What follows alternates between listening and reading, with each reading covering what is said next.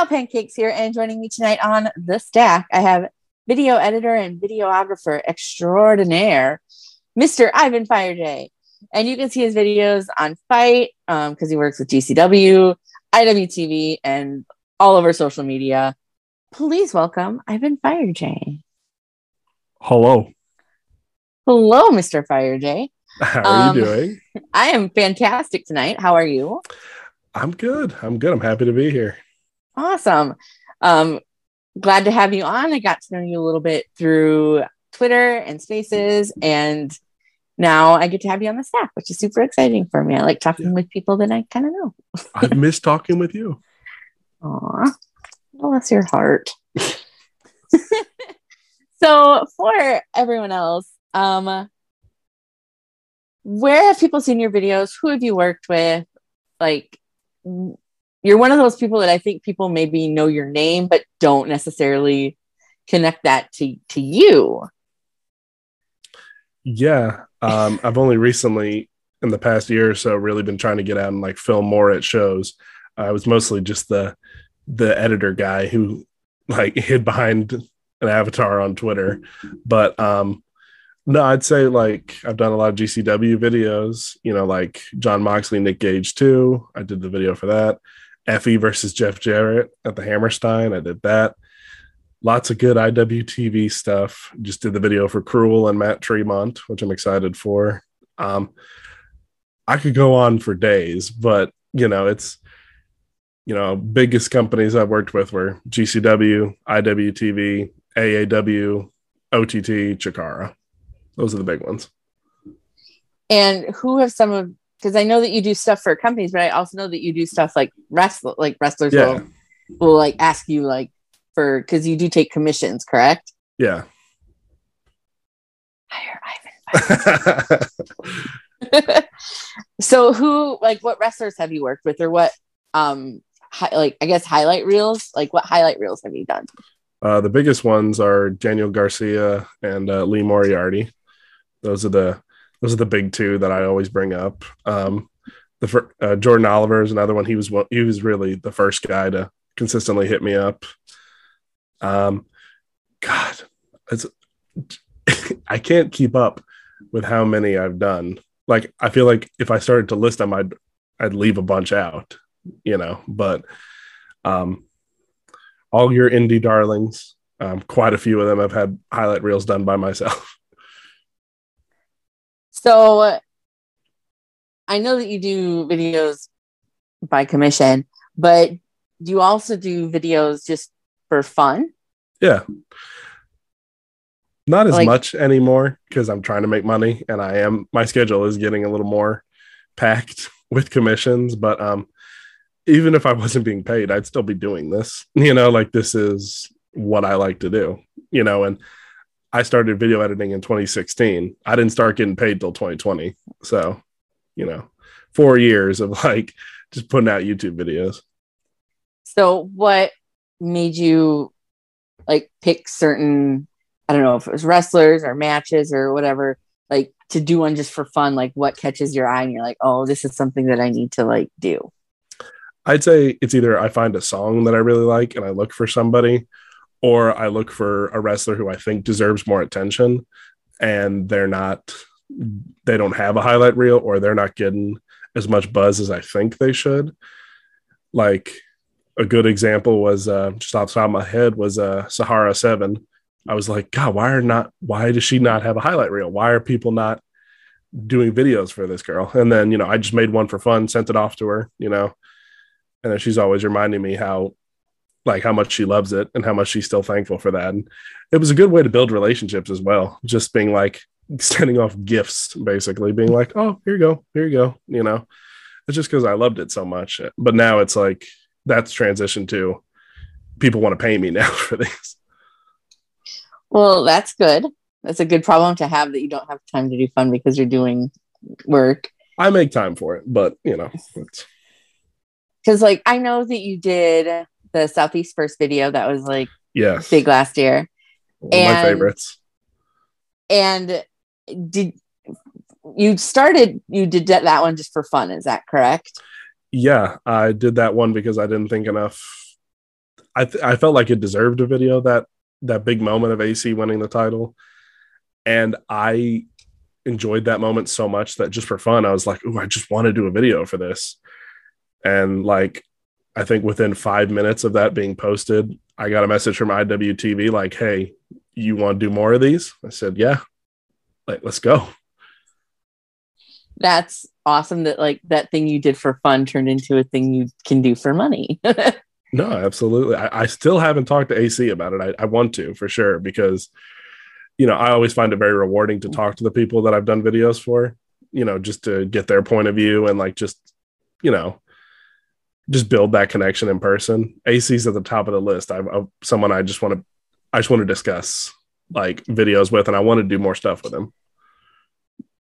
That's awesome. I hope that you get that chance someday. I really like AC. I think he's a fantastic wrestler, super great human. I hope that have you been able to meet him at all, or Nope. have your paths just not crossed? Paths have not crossed. It would have happened at Mania weekend, but a lot of stuff going on. So Yeah, the Mania weekend's always crazy because you have like a thought in your head about, oh, I want to make sure I talk to this person, and then there's so many people there, and there's so many other things going on, and sometimes your paths just do not cross. Yep. And it's like, well. I got to meet a lot of people that Mania weekend though. So it was, there was only like 2 or 3 people that I was like, shoot, next time. Yeah, it's crazy because you start talking to one person, you get distracted by somebody else all over the place, because it is a very big, like, networking heavy event. If you're in the wrestling space to do things like yourself. Yeah. And I don't think we hadn't met for Tampa Mania weekend. Not a lot of people knew me. I showed up with 100 business cards. I was just handing those things out like Tic Tacs. And I swear that really did contribute to how big of a year I had in 2021, because it was just everybody and their mother. I was like, take a card. Wow. You didn't say hi to me. That's very interesting. Yeah, I knew who you were, but we didn't know each other. I knew of you from Puff's Twitch, but shout out Puff. Shout out Puff, indeed. Yes, I knew you from Puff's Twitch. If you would have came up to me in person and said, hey, like, slap me and said, who do you think I am? I'd have been like, I don't know. I didn't have a beard then either, so you really wouldn't have known who I was. I was thinking, I'm like, I think I've only ever seen you with a beard. Yeah, most people haven't. So you've gone to Mania Weekend in Tampa. You went to Mania Weekend last year. Are you going to Mania Weekend next year? Probably not, because I don't think I'm going to have the money. But we'll see. It's like a 98% chance not going to happen this year, which I'm really sad about. But I'm more focused on getting reps in on each show, like going to shows twice a month, 3 times a month, filming. And that's eating into my budget, because last year I had months to save up for Mania. But I would rather get consistent videos than Mania this year. Yeah, no, that's fair. I said that I wasn't going to go to Mania next year, but I have swiftly changed my mind. So it's FOMO. You hate missing it. Plus, like, trying to watch like those shows, they're going to be at such weird times. There were moments in Dallas when you and me would cash out like on the wall, and we'd just be like, okay, just 2 matches. We'll sit down for a minute and then we'll get back up. But like, it would turn into like half a show, and it'd be like, all right, we'll get the next show. But like, yeah, it's like when you're going, like, especially if you've never, like, to people who have never been to like Mania Weekend, and especially like Indie Mania Weekend, where you're going to collective stuff, which is GCW stuff. 12 shows. You're going to 4 shows a day for 3 days. Like, first show starts at 11 or noon. You get there about a half hour before that. You're there until like 2:30, 3 o'clock, and then you like in the morning, and then you just like get up and do it all again the next day. Yeah, it's a lot. I think I made it to 6 or 7 shows. And then one of them, I don't think I watched any of the matches. I just sat on the side. I was just like, I can't do it. You do really have to like pick and choose. I don't want to say pick and choose your battles, but like pick and choose what you're going to focus your full attention on and what you're going to use to like talk to people that you only see, 2 or 3 times a year. And you have to have that balance of like, yes, I want to watch wrestling, but also I want to network and talk to people and all other stuff. So, and eventually you want to have something to eat, maybe a sleep every now and again. Like my favorite show was still that first show, the Glory Pro show, because I had all the energy in the world. And I remember every match and I was like, this is great. It's hard to remember. Like the only other show that I had that much energy was the brunch, because I was like, this is my last show. I can get my energy back up. Power through. But it's a lot of fun. I would recommend it if people can swing it, that they go, just because it's such a cool atmosphere, just being around like a bunch of other like indie wrestling dorks like yourself. Like if you're a vendor or someone who works in the wrestling business, it is invaluable, like to market, Yep. That's when you start figuring out,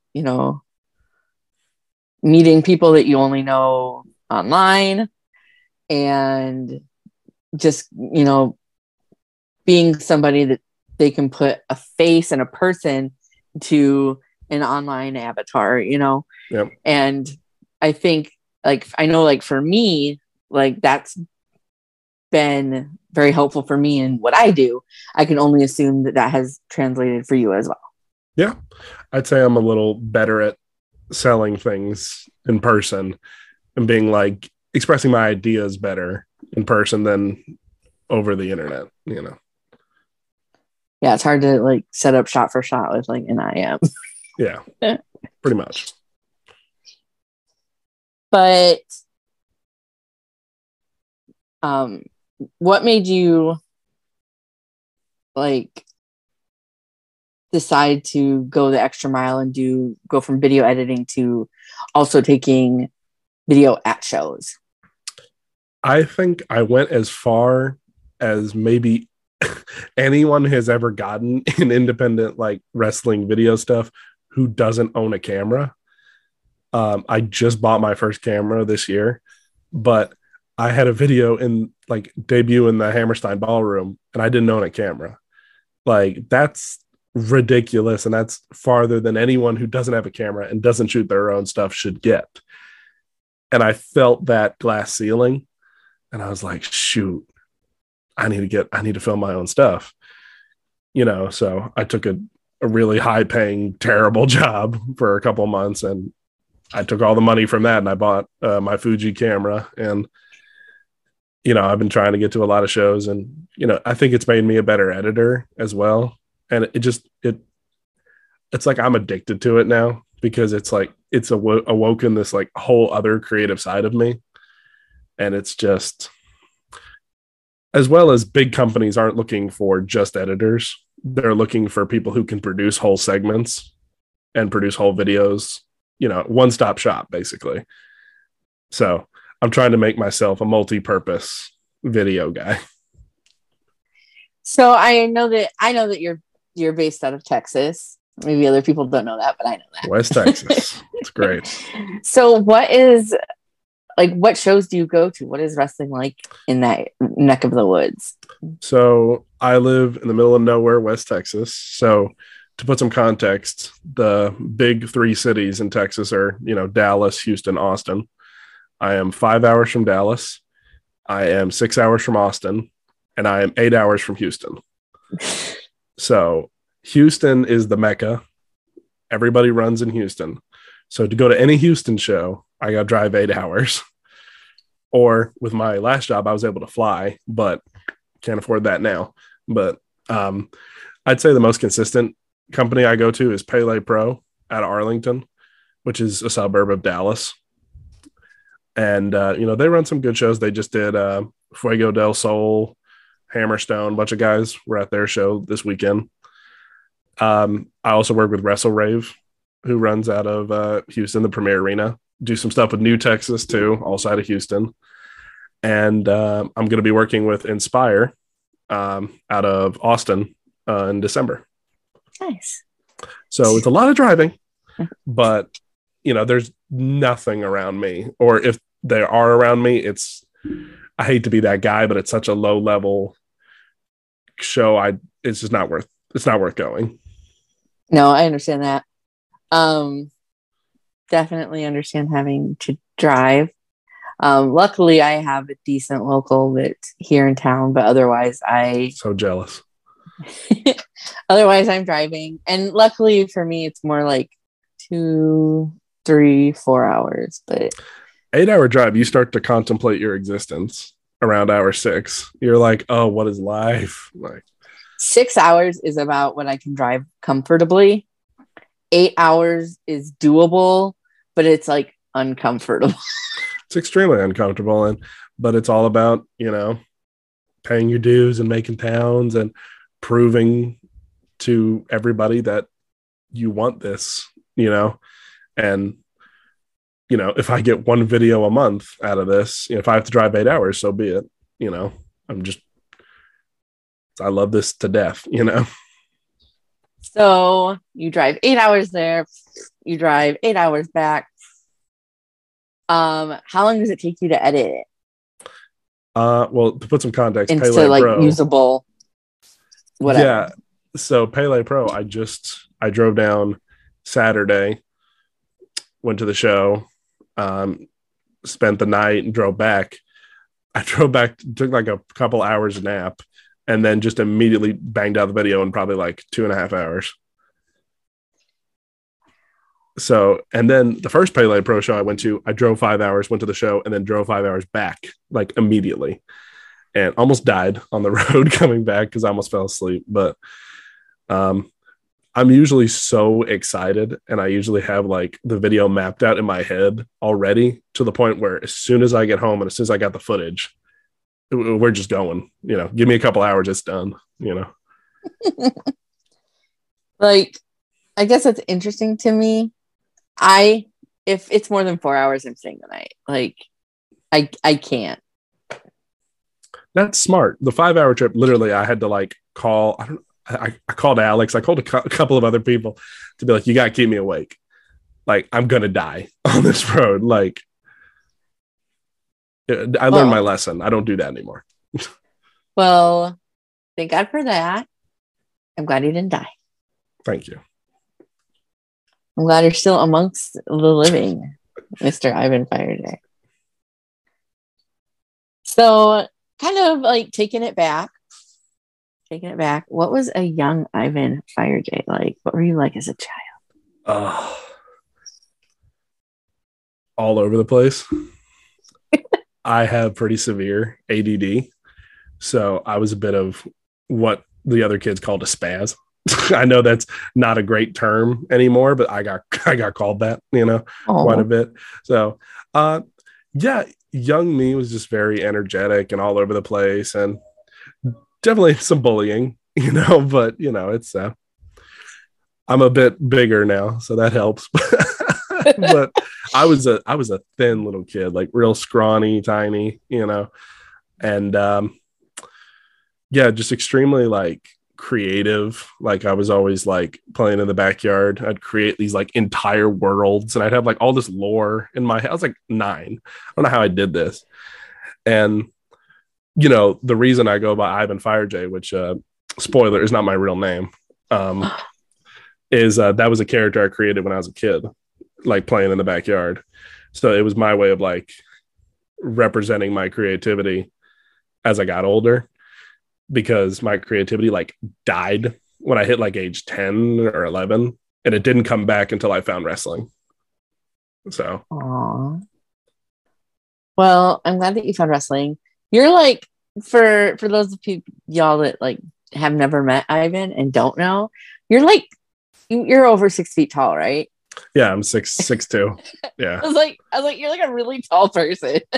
Yeah, and that's hard, especially when you're trying to film ringside. It's like I got to get on my knees and like scrunch, so I'm not in anybody's way.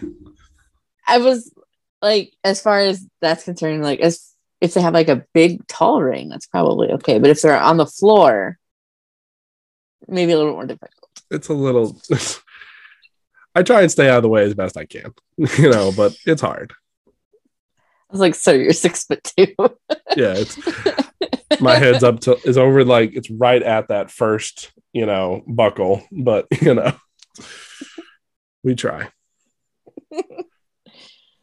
So who has had the most influence on you both in wrestling and out of wrestling? Like creatively? However you want to answer that question. Whatever those words invoke in you.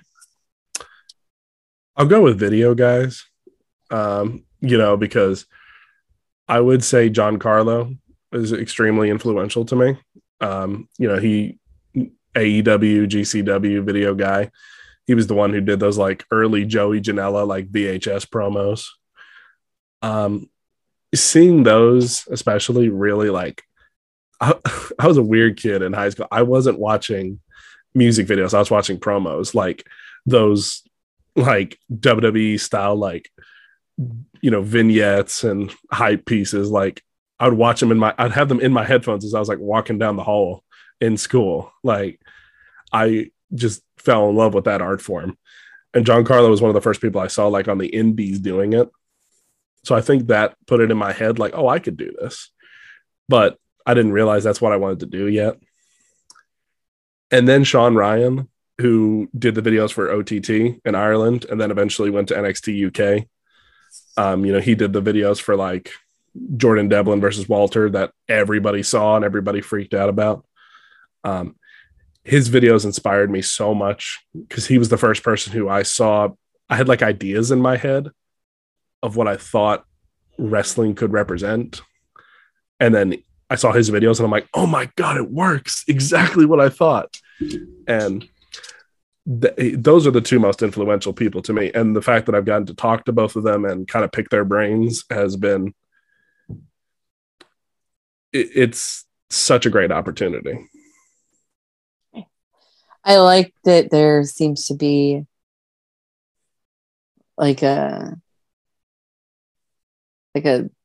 thought of like collaboration is good versus seeing everyone as like my competition and I'm gonna get you. I think that's human nature to like view everyone else as competition, but at the same time, I think a lot of the video guys out there right now are all so different in our styles that I'm guilty of viewing people as competition, but I think as I've gotten older, I'm a little more chill. Like a perfect example being Tony D, who I bet in some people's minds, you would think we wouldn't like each other because we do run in extremely similar circles and sometimes we overlap, but love that guy. He's so generous. He's so just a great person to talk to. There's just not many people in the video sphere that I don't vibe well with. Like we're all just doing our thing. Nice.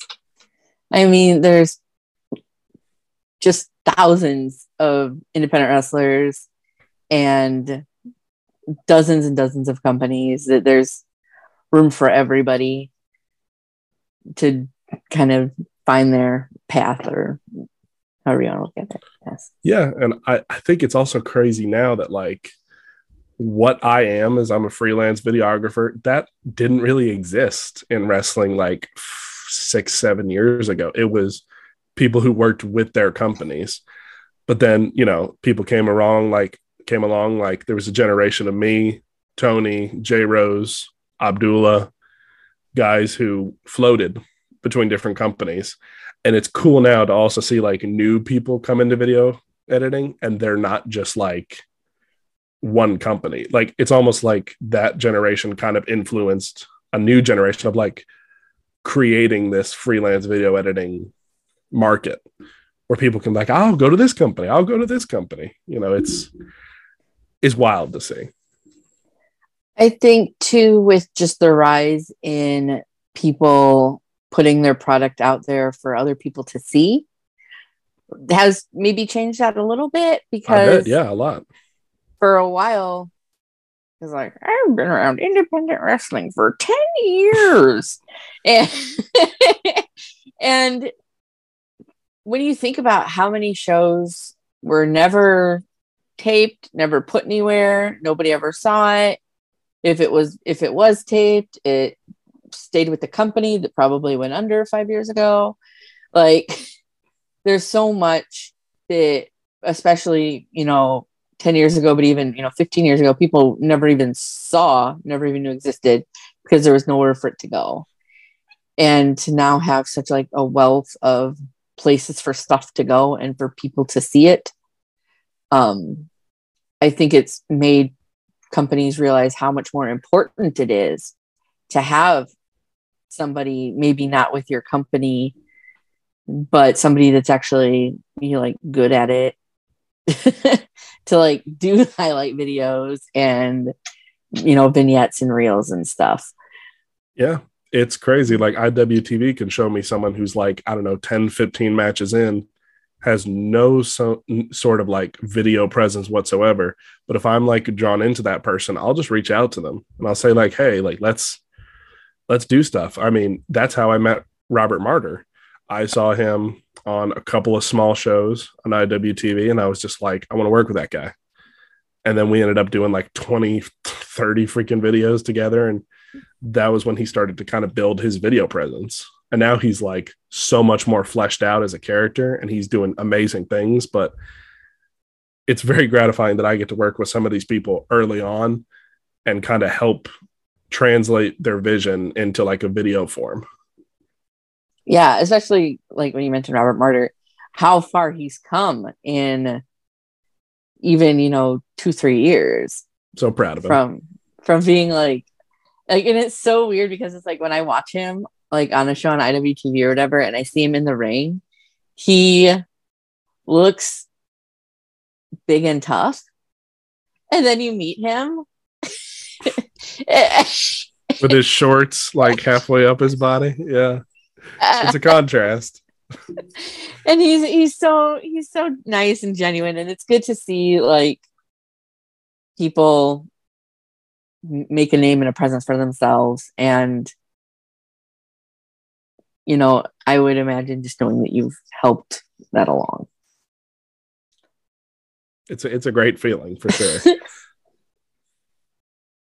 And like, especially because not everyone is going to sit down and watch every random IWTV show or every GCW show or every whatever show, because people have like lives and stuff.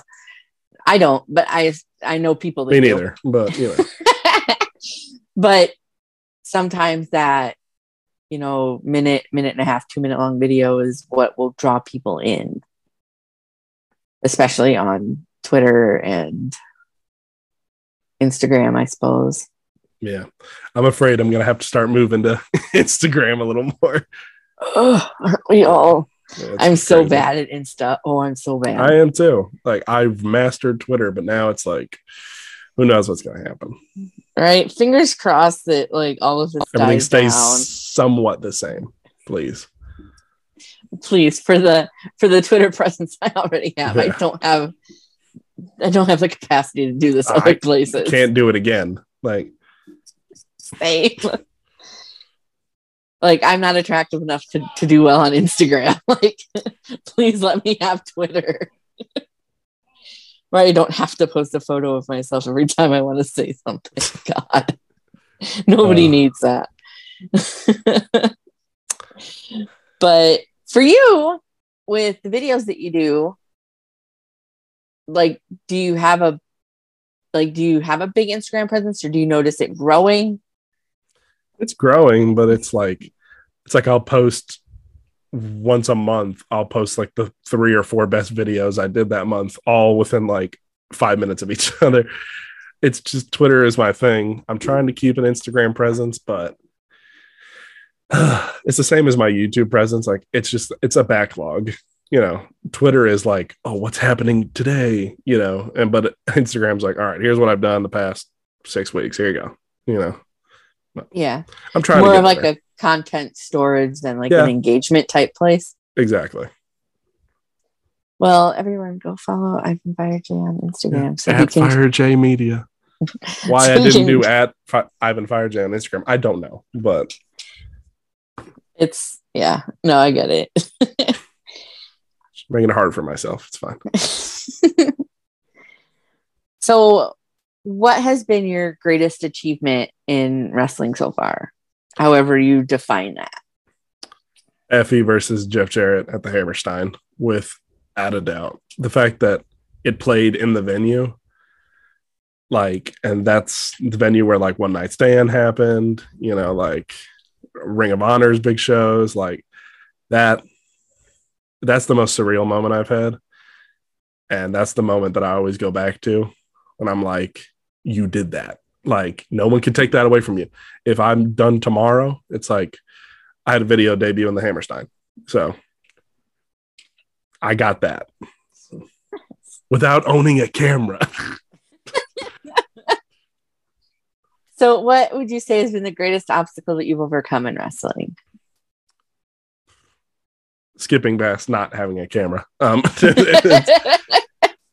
I'd say biggest obstacle.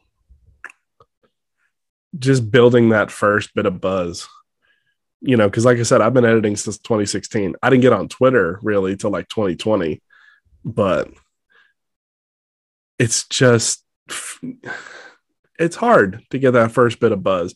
It's much easier than it used to be now, but like getting consistent, getting good views, you know, and like constantly having content out there. That was the hard part until finally in like 2021, that was the year where I was like, okay, all right, now the hard work's starting to pay off, you know, because I've probably done like 1,000 videos at this point, you know, and it about 75% of those have not been seen, you know, but you gotta, you know, you gotta be okay with that. It's like wrestling, you know, it's an opportunity will come out of nowhere. And sometimes you feel like you're grinding for no reason. And you're like, God, no one's watching this. No one cares, you know, but it's just, you keep going and you're like, an opportunity is going to come. That's the hard part. And I still struggle with that, but you know, opportunities don't come. Yeah. You kind of have to put yourself out there and just keep putting yourself out there and hope that the right person sees you at the right time. Yeah. And like, I was just messaging a bunch of people like, oh, let me do a video for you. Let me do a video for you. Just going on red constantly. And then one day Jordan Oliver hit me up and I thought it was like a bot account. And that was the moment when like things changed, you know, because I felt like at the time was the best thing I'd ever done, knocked it out of the park. And that led to Alice Taylor hitting me up. That led to Griffin McCoy hitting me up. And that led to, you know, quite a few other people hitting me up. You know, and that's what started the ball rolling. And then the mass marketing started of putting the logo at the beginning of every video. And I was like, I want that logo on the timeline once a day. That was the goal. And then eventually some people got sick of it. Some people were messaging me like, God, if I see your logo one more time. And I'm like, it's working. You're like, excellent.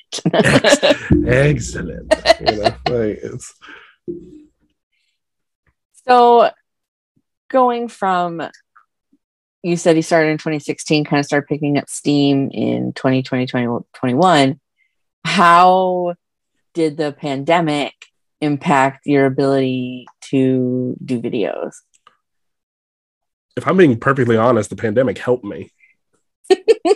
Because it was people who they weren't wrestling, but they wanted to stay, you know, they wanted to stay relevant. They wanted to stay consistently in people's minds.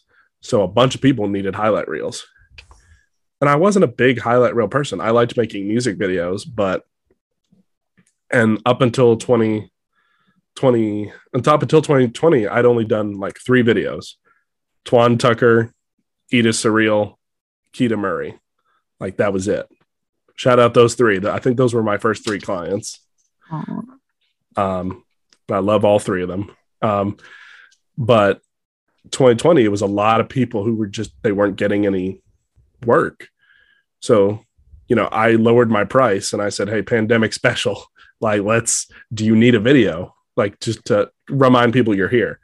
And that's what, that's when I did stuff with Lee Moriarty, and, that's what led to a lot of picking up that steam, Nice. Yeah.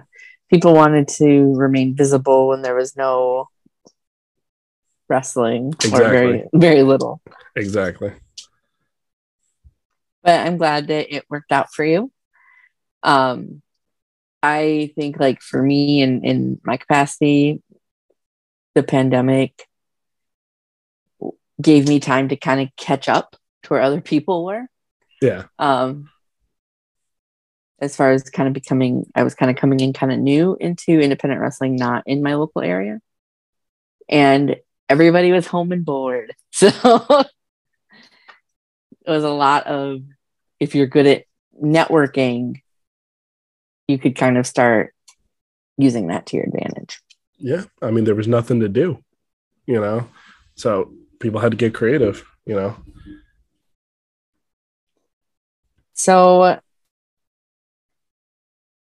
I asked this question to everybody that I have on here. I'm going to ask you, even though it's a little bit weird and maybe doesn't apply, but it's still a really fun question regardless. If you had an action figure of yourself, and it was one of the ones that could say words or phrases, what would you want it to say, and what accessories would it come with? It would probably say some swear words, but I'll think of something else.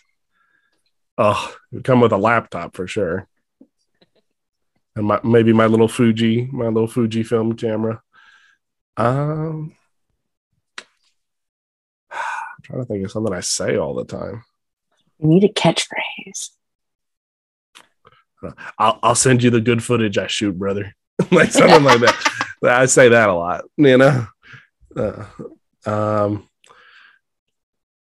shoot. I guess that I don't I have things that, like, I don't want to swear on here, but like, you can swear, it's fine.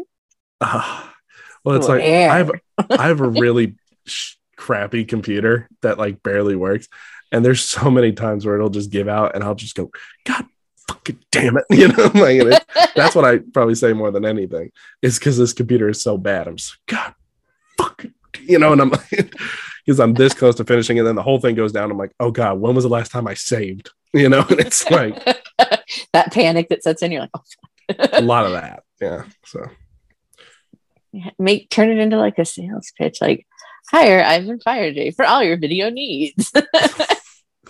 I should have. Why didn't I think of that? Competitive rates. I don't know. Yeah, little business cards come flying out. Like one of those little like money shooters, but it's just like Ivan Firejay business cards. Oh my goodness! You should do that. You should find one of those. Don't do that for the next show you go to, and just see what happens. Just in the locker room. Someone gets like a wicked paper cut. No, oh God! Yes, I'm gonna do that. Yeah, I if you do that, I'm gonna humbly request that you do video and just put that on Instagram. Make that an Instagram exclusive video of you with a. I'm shooting some footage with Merc in like 2 weeks. Fun. Maybe I should do that. Like, I'll pretend to be filming him, and then I'll just, like, he turns around and I slowly pull out the money gun and just. As long as you say "Glory be," I think he'll be fine. Glory be, and just like cards everywhere. It's like the scene in Harry Potter with the envelopes like falling down. Oh, shout out Merc. Merc is fun. Shout out Merc. I met him for the first time in person this weekend, and I didn't think he was going to be there, and he just walked in. I was like, dude, like, it was him and Aaron Wade. And I was just like, what are you guys doing here? Like, Merc is fantastic. The last time I saw him, it was at a show that I didn't think he was going to be on. I was like, Merc! They're making towns. I mean, that was a Texas show, and like, they don't live anywhere near Texas. So I was quite shocked to see them. Have you met Aaron Wade before?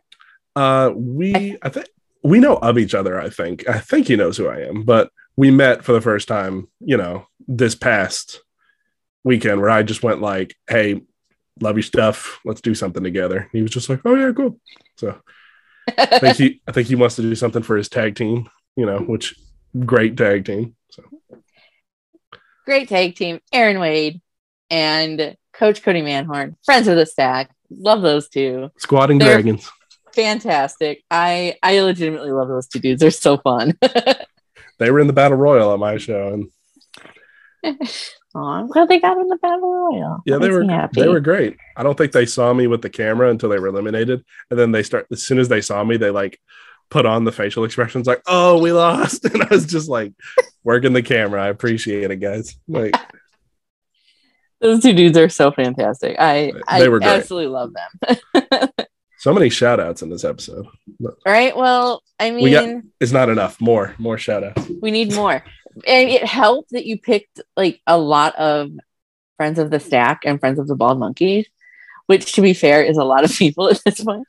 Yeah. But like you picked a lot of Southern people. That's a lot of people that I work with.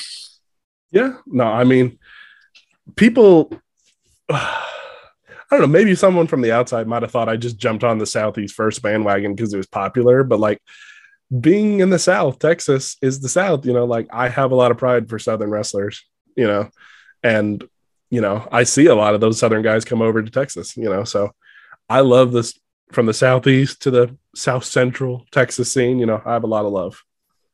Hell yeah.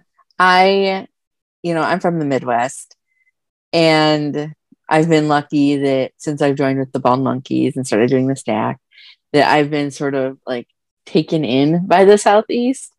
So I feel a lot of love for them. They are everyone that I've ever met has been so wonderful and sweet and kind. And I love the Southeast.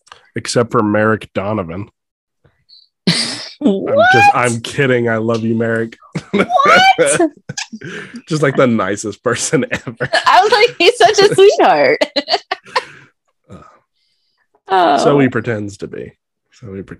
I mean, no, he is pretty cutthroat at Uno. Yeah. But they are. He just sent me a selfie one day of him and a horse. Just him and the horse. And I was just like, unprompted. I was like, cool, Merrick. That's great. Wow, Merrick doesn't send me selfies of him and the horse. That's that's a Firejay guy right there. We're gonna make sure he succeeds. Like, he's one of my favorite people in wrestling. He is fantastic. He's such a sweetheart. I was able to see him and catch up with him a little bit at SCI this past year. Super excited to see where he will go and end up, to kind of catch somebody on the come up and to see where they're gonna eventually progress to is always exciting. He's a first ballot. If I were ever to print, I'm an Ivan Firejay guy. First ballot Firejay guy. Aw. Jeez. I'm not going to print those shirts. That is a horrible idea. But shout out Merrick Donovan. Like, it's been I feel like I've been very fortunate to have met a lot of really cool people and really good people and travel a whole bunch. So trying to catch up with you on the traveling, but the people I've met so far in wrestling is, I don't get out too much. I'm pretty guarded and, I'm kind of keep to myself, but it's the people I've met in wrestling are, I've met some bad people, but 9 times out of 10, I've met some amazing people. Yeah. The good has always outweighed the bad for me. Exactly. So, yeah. And it's like the bad people don't matter. You have to kind of. Yeah. You're not around them much, because you just disengage.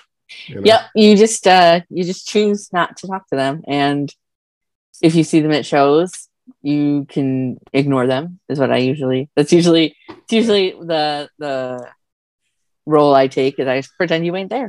Yeah. Keep her moving. Yeah, shake your hand, go about your way. Yep. Plenty of other people there to engage with. So exactly. don't need to waste my time on people that don't matter. Um, what is the wrestling word that you use most outside of wrestling? Gimmick. Gimmick, brother. Brother is only when it's like I've just come home from a wrestling show or like at a show. I say brother a lot, but like gimmick is one. No sell. I say no sell a lot. Pop. It's bad. It's bad. See, like you and I both are not wrestlers. We have never been wrestlers, but we hang around with a lot of wrestlers. You're in a locker room long enough, you start to say those things, you know, and my favorite is it's now bled over into my family where I forget what the scenario was, but it was like an NCIS or something. I was like visiting my mother and she was like, "Oh, he looked like he bladed." I just put my head in my hands and I was just like, "What have I done?" You corrupted your poor sweet mother. What have I done? But no, gimmick, I say too much. And I've had people go like, "Why do you say that?" Like, oh, look at this Christmas gimmick over here. You know, it's just like, you know. It's a good filler placeholder word it works. For other things, for everything. It can be every part of speech. Yeah. I can't stand like people who aren't wrestlers because there's certain words I don't say that wrestlers use that I know it's like, hey, I can use a couple of these, but there's some that are like so insider. I'm like, okay, only people in ring should use those words. You know, like Iggy is one that I'm like, I'm never going to say that. You know, I hear it all the time, but I'm never going to say it because that's not for me. But I can't stand like fans who use those words. Oh, it drives me crazy. I'm just like, that's not your word. Like, use gimmick, use no sell, use those words. You know, but yeah. Like, there's certain words. I'm just like, ugh. Yeah, like more like in ring mechanic type words. I'm like, that's not for you. Not for me. Yeah. I try not to set foot in a ring if I can at all help it. I've never been in a ring. I don't plan on it unless I'm filming. Like wrestling is the love of my life. I've loved it since I was 15 years old. I treat it with more respect than anything in my life. And so there are certain things I just don't do. You know, I don't get in the ring. I don't go into the actual locker room. I'll go backstage. I don't go in the locker room. You know, there's certain things that are just like, hey, we don't do that, you know? Yep. I've been working with my local for 8 years. I have been in the locker room exactly twice. Yeah. And it was because somebody specifically told me to go and get somebody or tell somebody something specific. Otherwise, that is not the place for me. I don't need to see what's going on back there. It does not pertain to me. It's not exactly exciting anyway. It's just no. But like as auxiliary people, you need to learn that like there's a line. You're there to help. You're there to make everybody look good. But you're not. The show's not about you. And you know, there's certain parts of the show that you don't need to be involved with. There's certain things you don't need to be doing. You know, and that just came naturally to me. I don't know why, but like I see some people that are just like people who aren't involved in wrestling to come film. They're like, I'm just going to walk right in the locker room and, oh, this guy's masked, but I don't pay attention. I'm going to start filming him. And I'm like, oh, there's something. Just what are you doing? Pay attention. Just pay a little bit of attention, you know? Yeah. I feel the same as you do. I don't go in the locker room. I don't know that I've ever been in a ring other than at one point, several, like over a decade ago, probably a decade and a half ago, because I'm old. I would go, like me and my sister went to a bunch of like TNA shows. And at the end, you could get in the ring and take a picture with whatever wrestler that they had. That's different. As like a photo op. Like, I honestly believe that's like the only time I've ever crawled into a ring. Yeah. Never have. And the only time I go in the locker room is to like put my stuff down. And then it's like, I get all my stuff. I put it in my pockets and I'm like, let's go. And then come back, get my stuff, you know, but it's just a respect thing, you know? Yeah. I'm not winding around while people are trying to put together matches and doesn't interest me. Sometimes I'll ask like, if there's something I need to look out for. Yeah. You know, like if I got somebody who's a client of mine who's in a match, I'll be like, hey, I got you. But like, is there a big spot that like you need me to get? And they'll tell me, you know, But, oh, I'm doing something on the apron, which I wouldn't have caught unless they had told me, you know. And I always appreciate that because at the end of the day, I'm going to send them the footage. So it's helping them if they tell me. Well, that too. And I suppose, like, from your perspective, if you're at ringside, like shooting, you need to know which side to be on. Yeah. Sometimes it gets a little scary. And to both get really good shots and like to avoid anything like banana sandwiches. So you don't get like blasted with a light tube or something. Freaking Dale Springs threw one of his golf clubs and hit my camera at the last show. Oh, that punk. Oh, that would have like. I'm kidding. I love Dale, but it's I've never met Dale, but he has it on the stat. He has. I didn't know. No, he's a great guy. We got some. I convinced him to shoot some like B-roll at the Pele show, so I was like laying down in this muddy grass, like filming him like take shots with his golf club.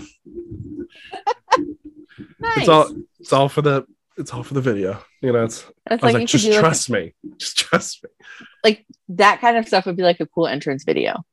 Exactly. And then like for my Pele Pro music video, I had a shot of him like walking into the building and the club like slowly comes over his back. It's just like, I realized when I was filming that there were so many other people filming that I needed to be different.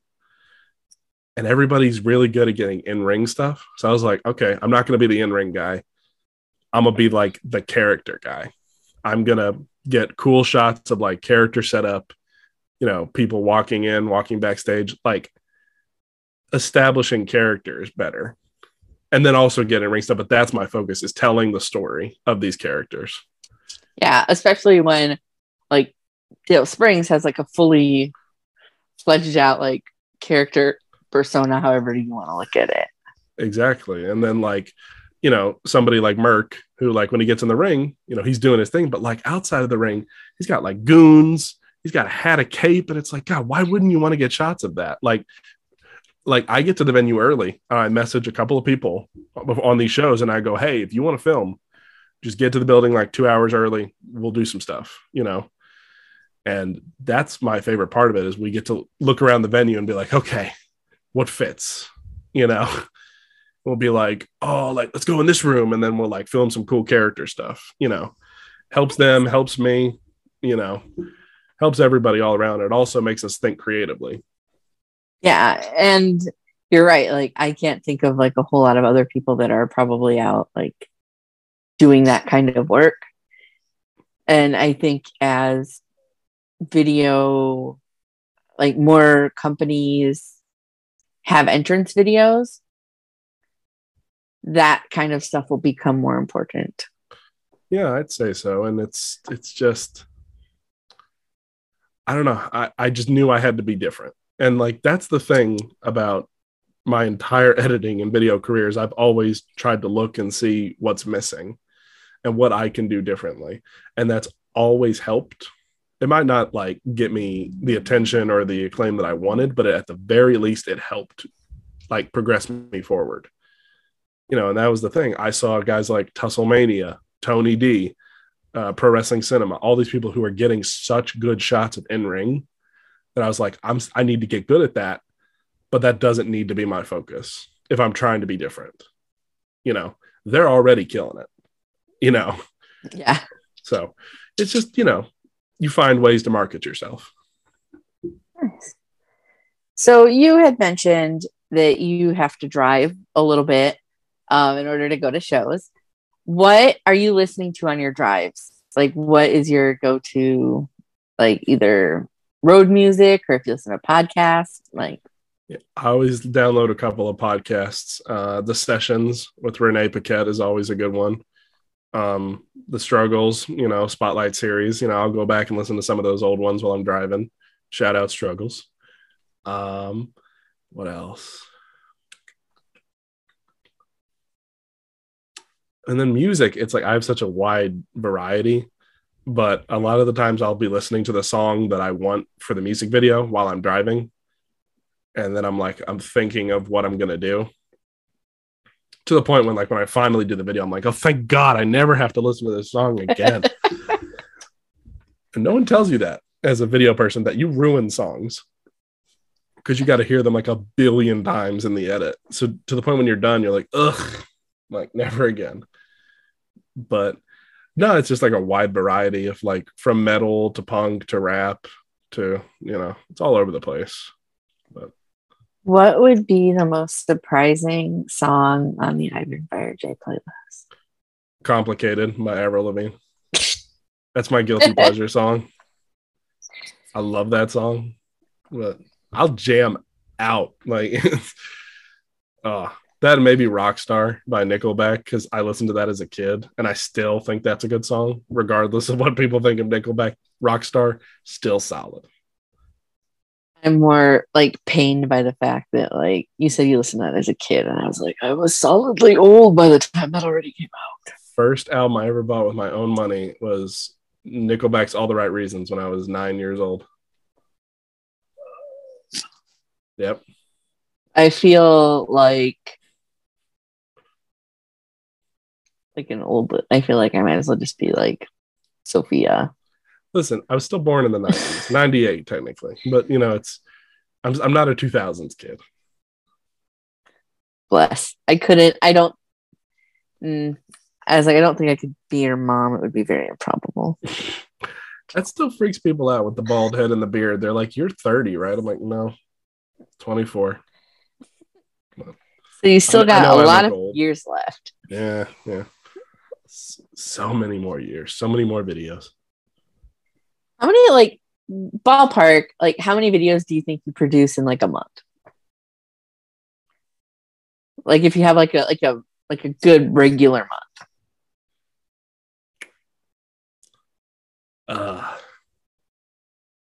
10 to 15. That's fun, like every 2-3 days. Like, that's a lot.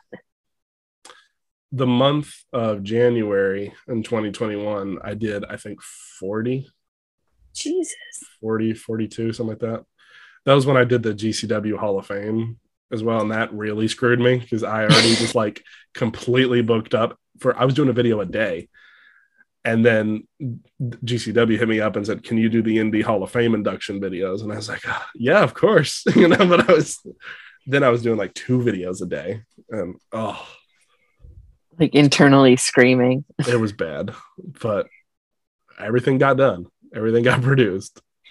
Well, and you can't turn down like an opportunity like that. Indie Hall of Fame, when I was doing like the induction videos for like Homicide and Jerry Lynn, I couldn't turn that down. That was a great honor. Yeah, that's awesome. Not a lot of people know I did those, but you should tell people. No, I like having a couple of secrets that I can be like, hey, did you know I also did this? Fair enough. You don't want to reveal everything, but also like maybe people really like those and maybe they'll hire you off of them. Here, do you want a stack exclusive? Yes. I always want stack exclusives.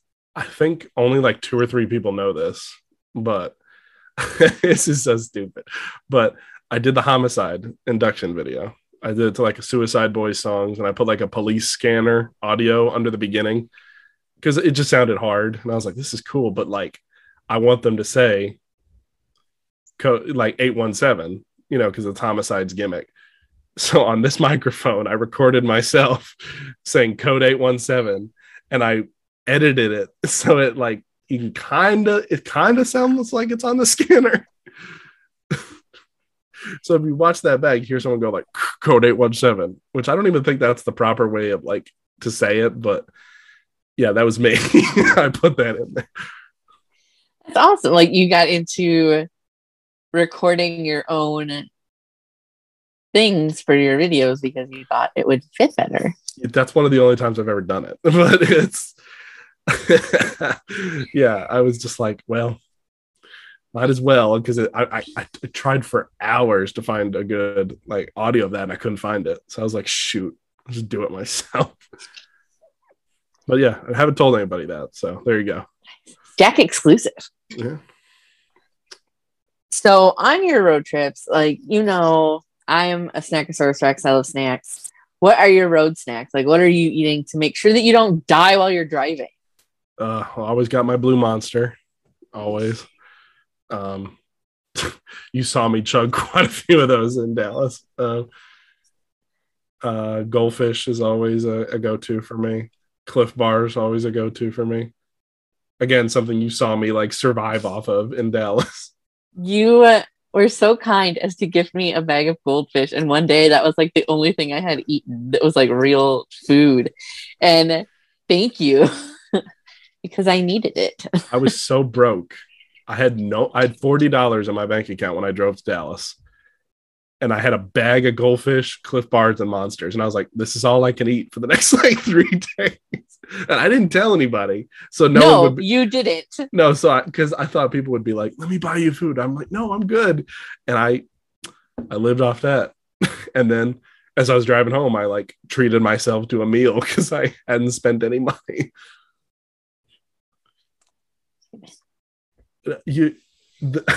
I'm very broke, but I make it work. Same thing I did this weekend. I bought a bunch of snacks for the road and said, all right, this is my food for the next 2 days. I'm scolding you from the future about things from the past. Look, I don't need more food. It's fine. Ivan. Tisk. And I know that you did the same thing roughly in Tampa. Tampa was a little different. I had a little more money then. But no, yeah, it was similar, which I lived off of 7-Eleven hot dogs because there was a 7-Eleven like 2 blocks over. And yeah, they were like $1 hot dogs. So I had $1 hot dogs like 5 or 6 times while I was in Tampa. Amen. I mean, I appreciate your, what's what I'm looking for?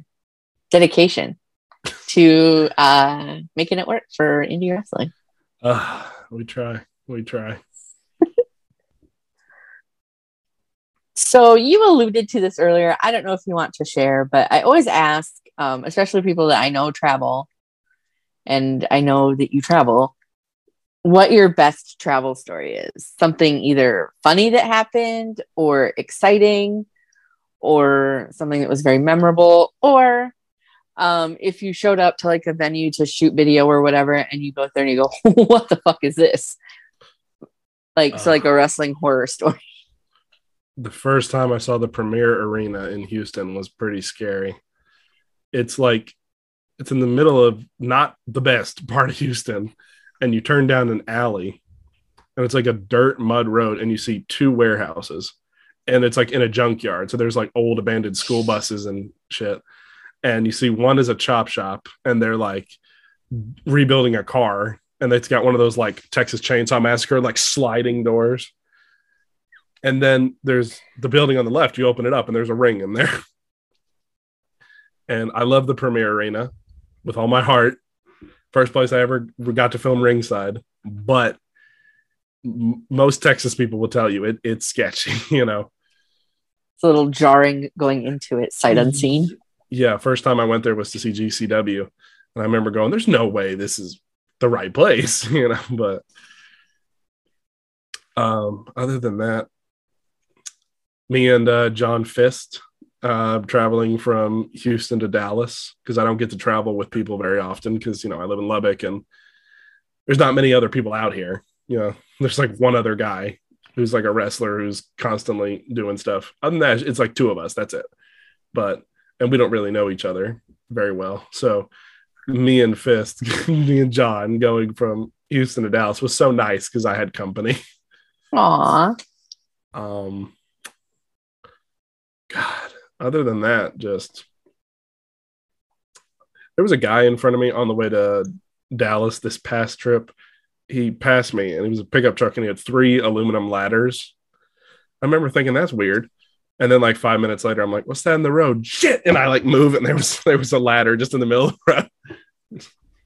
Almost Final Destination to yourself. Yeah, it was scary, but no. And then there's just a lot of horror stories of me like driving, and then I'm just, and I like wake up, and it's like, I was like, I'm drinking like 4 Monsters, 5-hour energies. I'm like, I can't wake up, and I'm like slapping myself. I'm like, stay awake, but I've had down the windows territory. I've had some close calls. Let's just say that. But Well, I'm glad that they were close calls and didn't didn't take you out Didn't completely. actually die. Yeah. I try and be better now, but it's sometimes you gotta, So I just have a few more questions. Then we'll wrap it up. All right. Do you have any hidden talents? I always say video editing because no one because I don't tell too many people in my real life about what I do. Well, they know I edit in wrestling, but they don't know to the extent. No, that's fair. Let me think. I'm pretty good at like screaming like metal vocals. And most people don't know that. That's another passion of mine that I've always wanted to like do that. But again, I don't know people in that scene who live in the middle of West Texas. So maybe one day I'll explore that. But that's something I've gotten decent at. Okay. Yeah, I'd say other than that, I don't have too many talents. I've done like stand up a couple of times, but nothing crazy. I mean, I've never done that. So I would call that a hidden talent. I did not know that about you. Yeah, I only did it like twice, but Well, you did it. It was interesting. It's scary. It's much scarier than filming a death match or something like, Like, yeah, I gotta worry about his light tubes. Yeah.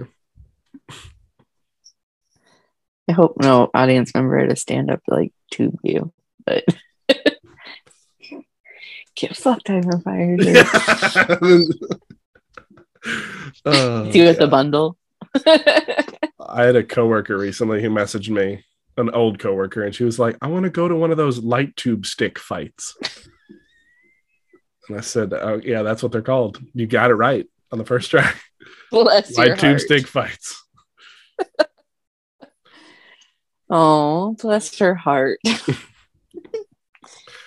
She gonna find out. She gonna find out. It's like, oh, light tubes. Okay, dope. Okay, so now we're to the fuckery board portion of the evening where there's just gusset plates glued on a board for no apparent reason other than to hit somebody with. How do you feel about that? Did she say fuckery board or shortery board, with like the cheeses and like, no. Yes, no, it's not a charcuterie board. Like that's what the word is. I said like shortery board. I know what you meant. Yeah.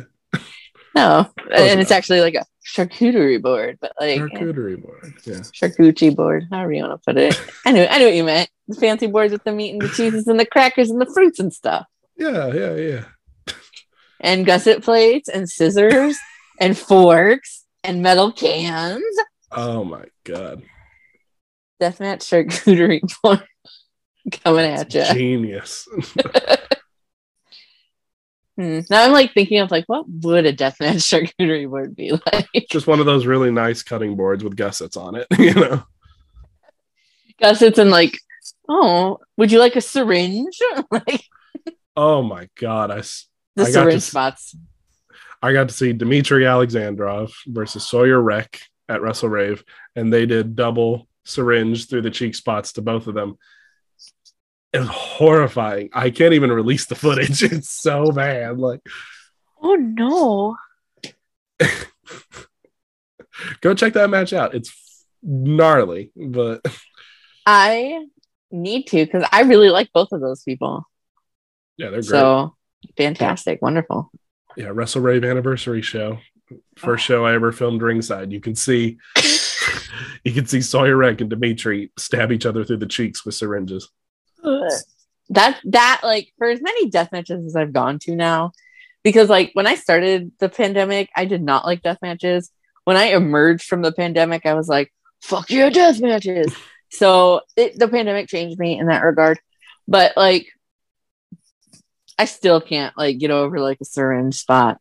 Syringes is as far as I'll go. My two hard limits are knife boards and weed whackers. Those are my hard limits. Where I go, nope, I'm not filming this. Like Knife boards, if they're done right, it's okay. But I remember the incident where Takeda took a knife board spot and he leaned forward and his back like opened up. And that has always like stuck with me. Oh, scissors. Scissors are bad too. The Jimmy Lloyd incident when it was like stuck in his chest. Yeah, that's another hard limit. Oh, yeah. It's just like a matter of like, you have to be so careful around those things. And there's just like such the potential for them to go just like horribly wrong. I'm just thinking of that Jimmy Lloyd spot again. I'd forgotten. I'd blacked it out. I'm here to bring up trauma. He just looks down, his freaking scissors. Oh my God. Takeda, man. It's crazy. So moving right along, what would you tell a 10-year-old version of you? Watch out for scissor boards. 10-year-old version of myself. Don't let these kids half your size bully you. Why don't you like take some of them out? Oh my God. I had a kid who used to bully me when I was 10 and he was half my size. Like, but I just wouldn't do anything back. And he knew that, so I'd be like, throw some hands. That'd be my advice. Or I've been Firejay, pacifist. That, or, like start watching wrestling. Like, cause I didn't start watching until I was 15. So it would have been nice to get those 5 extra years in. No, that's fair. But I've been watching wrestling for as long as I can remember. So I've been through the last bit of the 80s, the early 90s, and through the Attitude Era and whatever crap was after that. Ruthless Aggression, is that what they call it after that? Not that I was like the biggest Attitude Era gal either, but I think a lot of people have like a real nostalgia for it. Yeah. And I'm just kind of like, but was it really that good? Or was it just that good because you were young? Right. First pay-per-view I ever saw was WrestleMania 30. So Daniel Bryan versus Batista and Randy Orton. Dang. It was a decent show. Undertaker losing, all that good stuff. Like it's like I feel like the Crypt Keeper. I've been around. So if you had an Ivan Firejay scented candle, what would it smell like? Probably an iced latte.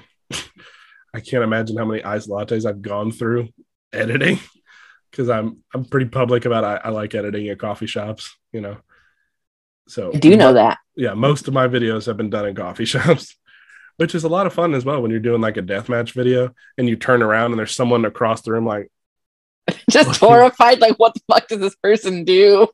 Oh, here, I'll tell you the worst incident of that. Please do. I'm excited. I was using Premiere Pro, which is my editing software, and there's little like audio like indicators on the side. So some like local musician chick came up to me and was like, "Oh, like do you record songs?" And I was like, "Oh no, I do videos." And I pointed, and I was doing a Deathmatch Down Under video. And I don't know, it's insane that it caught it at just this moment. It was Callan Butcher, shout out Callan, biting into a light tube. And I remember her going, oh. And I was just like, no, like it's just at the wrong time. But no, it's almost every coffee shop around where I live is like a Christian coffee shop. So it's like all people going in there to like do Bible study and stuff. And then I'm like sitting at the bar editing people like covered in blood, like hitting each other with glass. Just like Jesus. It's led to a couple of moments when it's like, what are you working on? I'm like, oh God. Like just freaking Callan had to bite a light tube right at that moment.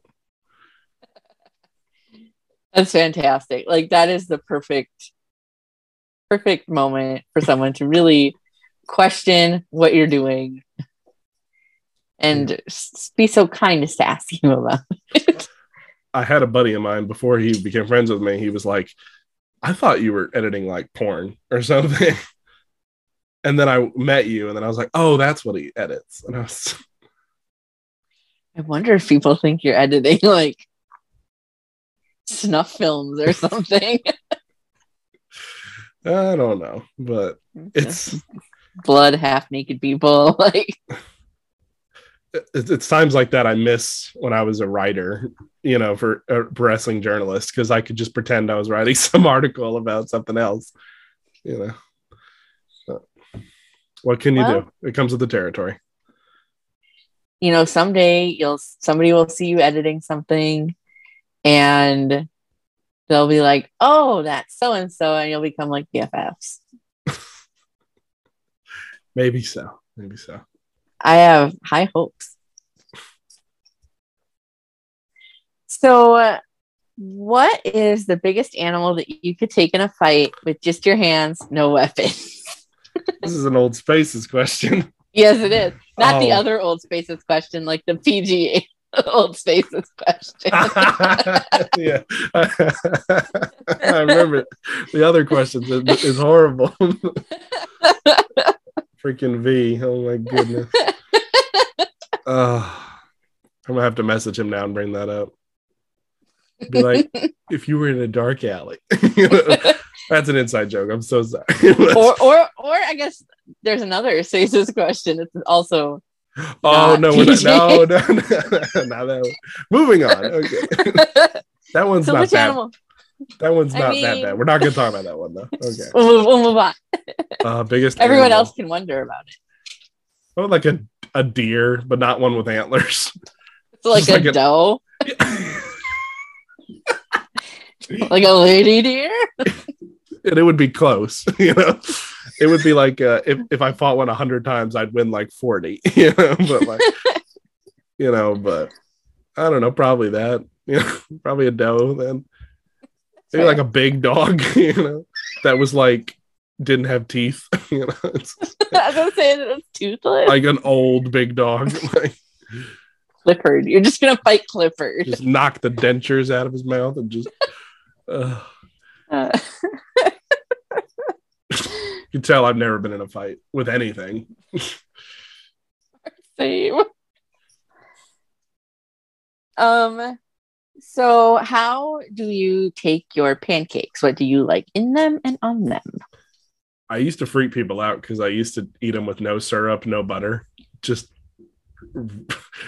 plain pancakes. I mean, that's a choice. Yeah, but now I do, syrup and butter. Okay, you engage in toppings. Yeah, I was a very plain Jane, like kind of person growing up. I am too, but pancakes are just open for experimentation. Yeah, I recently had like the chocolate chip pancakes at Denny's, and there was a lot of chocolate that almost took me out. I was like, this is too much, but. I like a good chocolate chip pancake. I like to put peanut butter on my chocolate chip pancakes. Oh, okay. Give me a stack of buttermilk with butter and syrup, and I'm happy. Hell yeah. Can't go wrong with classic pancake. You can't. So I'm going to take you on like a mental journey. Oh, boy. So just bear with me. Okay. So imagine that you're hungry. Okay. And you want something sweet. And you're at the store and you're walking down the aisles, all the aisles, and you go down the cookie aisle and you're like, hell yeah, I love cookies. Who doesn't love cookies? You're like, I want cookies. So you go to the cookie aisle and you're looking, you're like, you don't want chocolate chip cookies. You don't want like the fancy Milano cookies. You want America's favorite cookie, which is indeed the Oreo. So you go to the section where all the Oreos are, and you're like, I don't want the store brand Oreos. I want like regular Oreos, like real Oreos. But you don't want any of the flavors. Like you eschew the flavors because you're like, I don't need a Swedish fish Oreo today. You just want like a chocolate cookie and a white cream center Oreo, but you still have choices. So are you picking like a thin with just like very small cookies, very small amount of cream? Are you picking like your regular OG Oreo with just, the standard amount of cookie to cream? Are you picking like a double stuffed, which supposedly has twice the amount of stuff, but really it's only like a time and like 2/3? Or are you picking like the most stuff, like getting all of the stuff? Regular, just, I like, that's a good amount. If I could get the yellow vanilla ones as well, that would make me really happy. Oh, so you're a golden Oreo guy. Yeah. Interesting. Yeah, you just revealed so much about my personality with that. Ivan Firejay has layers, and there are apparently layers of golden Oreos. Yeah, apparently. Fair enough. The unofficial correct answer to that question is, of course, double stuffed Oreos. Even though it's not technically twice the stuff, it's more like a time and 2/3. It's fine. Didn't realize there was correct answers. Okay. It was an official correct answer. I'm not going to judge you for your choices. Okay. But there is a right answer. I mean, I feel judged, but it's okay. Just because of that, or it's okay. Never. It's fine. It's like our whole thing. We have like a logo that's based on a double stuffed Oreo. Well, true. But it's fine. Have all of these single stuffed golden Oreos that your heart can handle. I will be more than happy to support you in your Oreo endeavors. Fine by me. Whatever you like. Well, thank you for approving of my choices. Well, this question comes from Vic. When we did it live, he would always ask this question. So now that we're not live, I ask this question on behalf of Vic. Who do you think has the best gear of all time? Oof. Of all time? Yes. Toshiaki Kawada. The gold, the yellow and black, it's just oof. Killer. Okay. But if we're talking someone a little more modern, I'll go with that. I'll just name a couple people whose gear I really like. Martyr, I like his gear. Dale Springs, obviously. He has a whole look about him. Oh, God. I'm trying to think who else. I like how Moxley has his like jeans, but there's always something a little different in the design. Like there's a different logo or there's different like color in it. As a diehard Hangman fan, I'd probably say current Hangman is probably best gear in wrestling right now. For like, I guess she's not really indie wrestler anymore, but like an indie wrestler that I like her gear. Willow Nightingale. Oh, I love her gear. Her gear's great. She's a great person, but like her gear is always, I think her color palette just like speaks to what I enjoy for colors. It's like the purples and the violets and the lilacs, it pops. Yeah. So I think maybe that's why plus it's like glittery and sparkly and I love like glitter and sparkles. So her gear always speaks to me, but I think that best gear of all time is always very individual. It's definitely what speaks to you and what you enjoy aesthetically. Also, just the stuff that stands the test of time, the stuff that you remember doesn't always have to be the flashiest gear, but gear that when you see it, you know whose it is. Yeah, that's why I like Kawada's so much. Yeah. I like that All Japan, just black and yellow. And you saw that come out and you were like, oh, I'm going to get kicked in the head tonight. Let's go. Like, it was coming. See? So what do you have coming up on your plate that you can tell us about as far as like if you have some upcoming video packages or upcoming shows that you're going to be at? Let me think. Start with cool shows. Stuff coming out. Yeah, we'll start with shows. I will be at Wrestle Raves in your warehouse in next Saturday. It's either next Friday or next Saturday. I think it's next Saturday. Which will be a great show. Ida Surreal versus Heidi Howitzer. That'll be great. Aaron Mercer versus Shota. Monsters Ball with Dimitri and Merck and Great Scott and Sky de Lacrimosa. I'll be doing the video package for that as well. That'll be fun. Never seen a Monsters Ball match, so that'll be great. And ASF versus Kid Bandit will also be on that show, which will be great. And then after that, I'll be at Inspire's Christmas show, which is free, I believe, for fans. And that'll be in Austin. They haven't announced any matches for that yet. And then after that, there's another show I'm trying to get booked on in between those. I don't know if it's going to happen or not, but see. I'll just say it's Uncanny Attractions in Austin. I'm trying to get booked on that show because there's a lot of people I love on that show. And then after that, so those two, Wrestle Rave and Inspire, and then Pele, I was running another show in January. So that'll be good. Kind of hinting at Mike Bennett versus Fuego del Sol might happen in that show because Mike Bennett's the new Pele Pro champion by nefarious means. But Mike Chandler Bennett's a great Hopkins was person. robbed. And then, but, you know, Mike Bennett's great. So he's a pretty good champion. So those are the shows I have coming up. Videos, I'm doing more stuff with GCW lately. Me and IWTV recently kind of reconnected, and I just did the video, you know, for Cruel and Tremont, set to that creepy ass Casey and the Sunshine Band remix from the Dahmer trailer, which as I was editing, I was like looking over my shoulder. That's such a creepy song. Other than that, I never know what I'm going to be editing. It's always all over the place. But, you know, I have a couple of highlight reels coming up for people like me and Austin Luke are going to be doing something. That's the only one off the top of my head I can think of. Good. But we love Austin, so that one should be great. And, probably after the December, either 2nd or 4th, one of those day shows, I'll probably take the rest of the month to just save money for Christmas presents. But that'll probably be my last show of the year, and I'll probably slow down videos a little bit. But then, you know, day after Christmas, we back at it, just doing all this stuff. Hell yeah. Well, are you still open for commissions? Yes. Yes. I briefly stopped doing commissions early in the year when I was at that horrible customer service job, but no, yeah, I'm open to commissions, you know, for wrestlers, companies, and even personalities or even fans. You know, if you just want a video in your head, you're like, I want to see a video set to this song, you know, like I'll do it. Just direct message me and then we'll talk. So reach out to Ivan for all of your video needs. I will have to say, have you seen Heidi Howitzer in person before? Yeah, no, I know Heidi. Okay. I was like, I thought you had, but I didn't know for sure.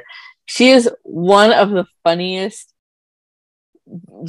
individuals to watch wrestle. She's so charismatic, and she is constantly like playing to the crowd. Like, I love Heidi. Friend of the stack, Heidi. There's only a handful of people that can make me break when I'm doing when I'm filming, I'm trying to be kind of serious, but you know, there are moments when like Heidi is one of those people who will say something, I'll just put my head down. I'm like, oh God, you got me. So I'm trying to be like, no, like I'm part of the show. I'm not trying to laugh, you know, and then it's shoot, you broke me. I'm corpsing over here. You know? Heidi's great. I love her. So sounds like you have a lot coming up on your plate. Again, always open for commissions. Find Ivan Firejay. But on that note, where can people find you? Twitter, Instagram, if you have like a Facebook business page, a YouTube, Twitch, if you have Patreon, OnlyFans, TikTok, a merch store, whatever you have, plug everything. All right, let me think of what I have. Main place is Twitter at Ivan Firejay, Instagram at Firejay Media, YouTube Firejay Media, Brainbuster Tees Ivan Firejay. I have just, you know, a couple little hats and stickers and stuff of my logos. You know, I think yes, I do have a sticker of my new logo, which I debuted a couple months ago. And I don't have a Facebook or any OnlyFans or LinkedIn or anything like that. But main place, if you want to just keep up, is Twitter, you know, at Ivan Firejay.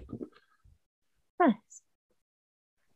Well, thank you so much for hanging out with me tonight. I appreciate having you. It was really fun just to catch up with you anyway. This has been A Stack. I'm Val Pancakes. This has been Ivan Firejay. Make sure to check him out, especially on Twitter, but Instagram. He just told you where to find him, so go to those places. Can I say one thing? Yes. I want to do one last shout out. Okay. Shout out Val Pancakes. What I'm very bad at keeping up with people in wrestling, but like you're always someone I know I can go and talk to. You're a constant source of positivity, and I feel very lucky to call you a friend.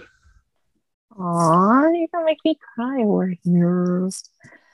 Thank you. Aw. I am just lucky that I get to do the things that I do with the people that I get to do them with. I've been so blessed to have met so many amazing people like yourself, like, Christopher and Chuck and Jimmy that I do Bald Monkey stuff with, all the people in the Southeast that have taken me in and treat me like one of their own. I'm going to Chattanooga, not this weekend, but next weekend for ICW. So jealous. In Chattanooga. And it's like, I'm so excited to get to see my Southeast people. I get to see some of my deathmatch people. And it just makes my heart so full that I know that I can go to wrestling anywhere. I can go to wrestling anywhere. And there's probably somebody that I will know there. And it's like, what a blessing. What a treat. Awesome. It makes me so happy. So thank you for being a part of my little growing circle. I appreciate you. Always. On that note, thank you once again, Ivan. Thank you to Wrestling Over Everything, Boop Boop, and Table Bump for sponsoring the Bald Monkeys and the staff. And thank you for tuning in.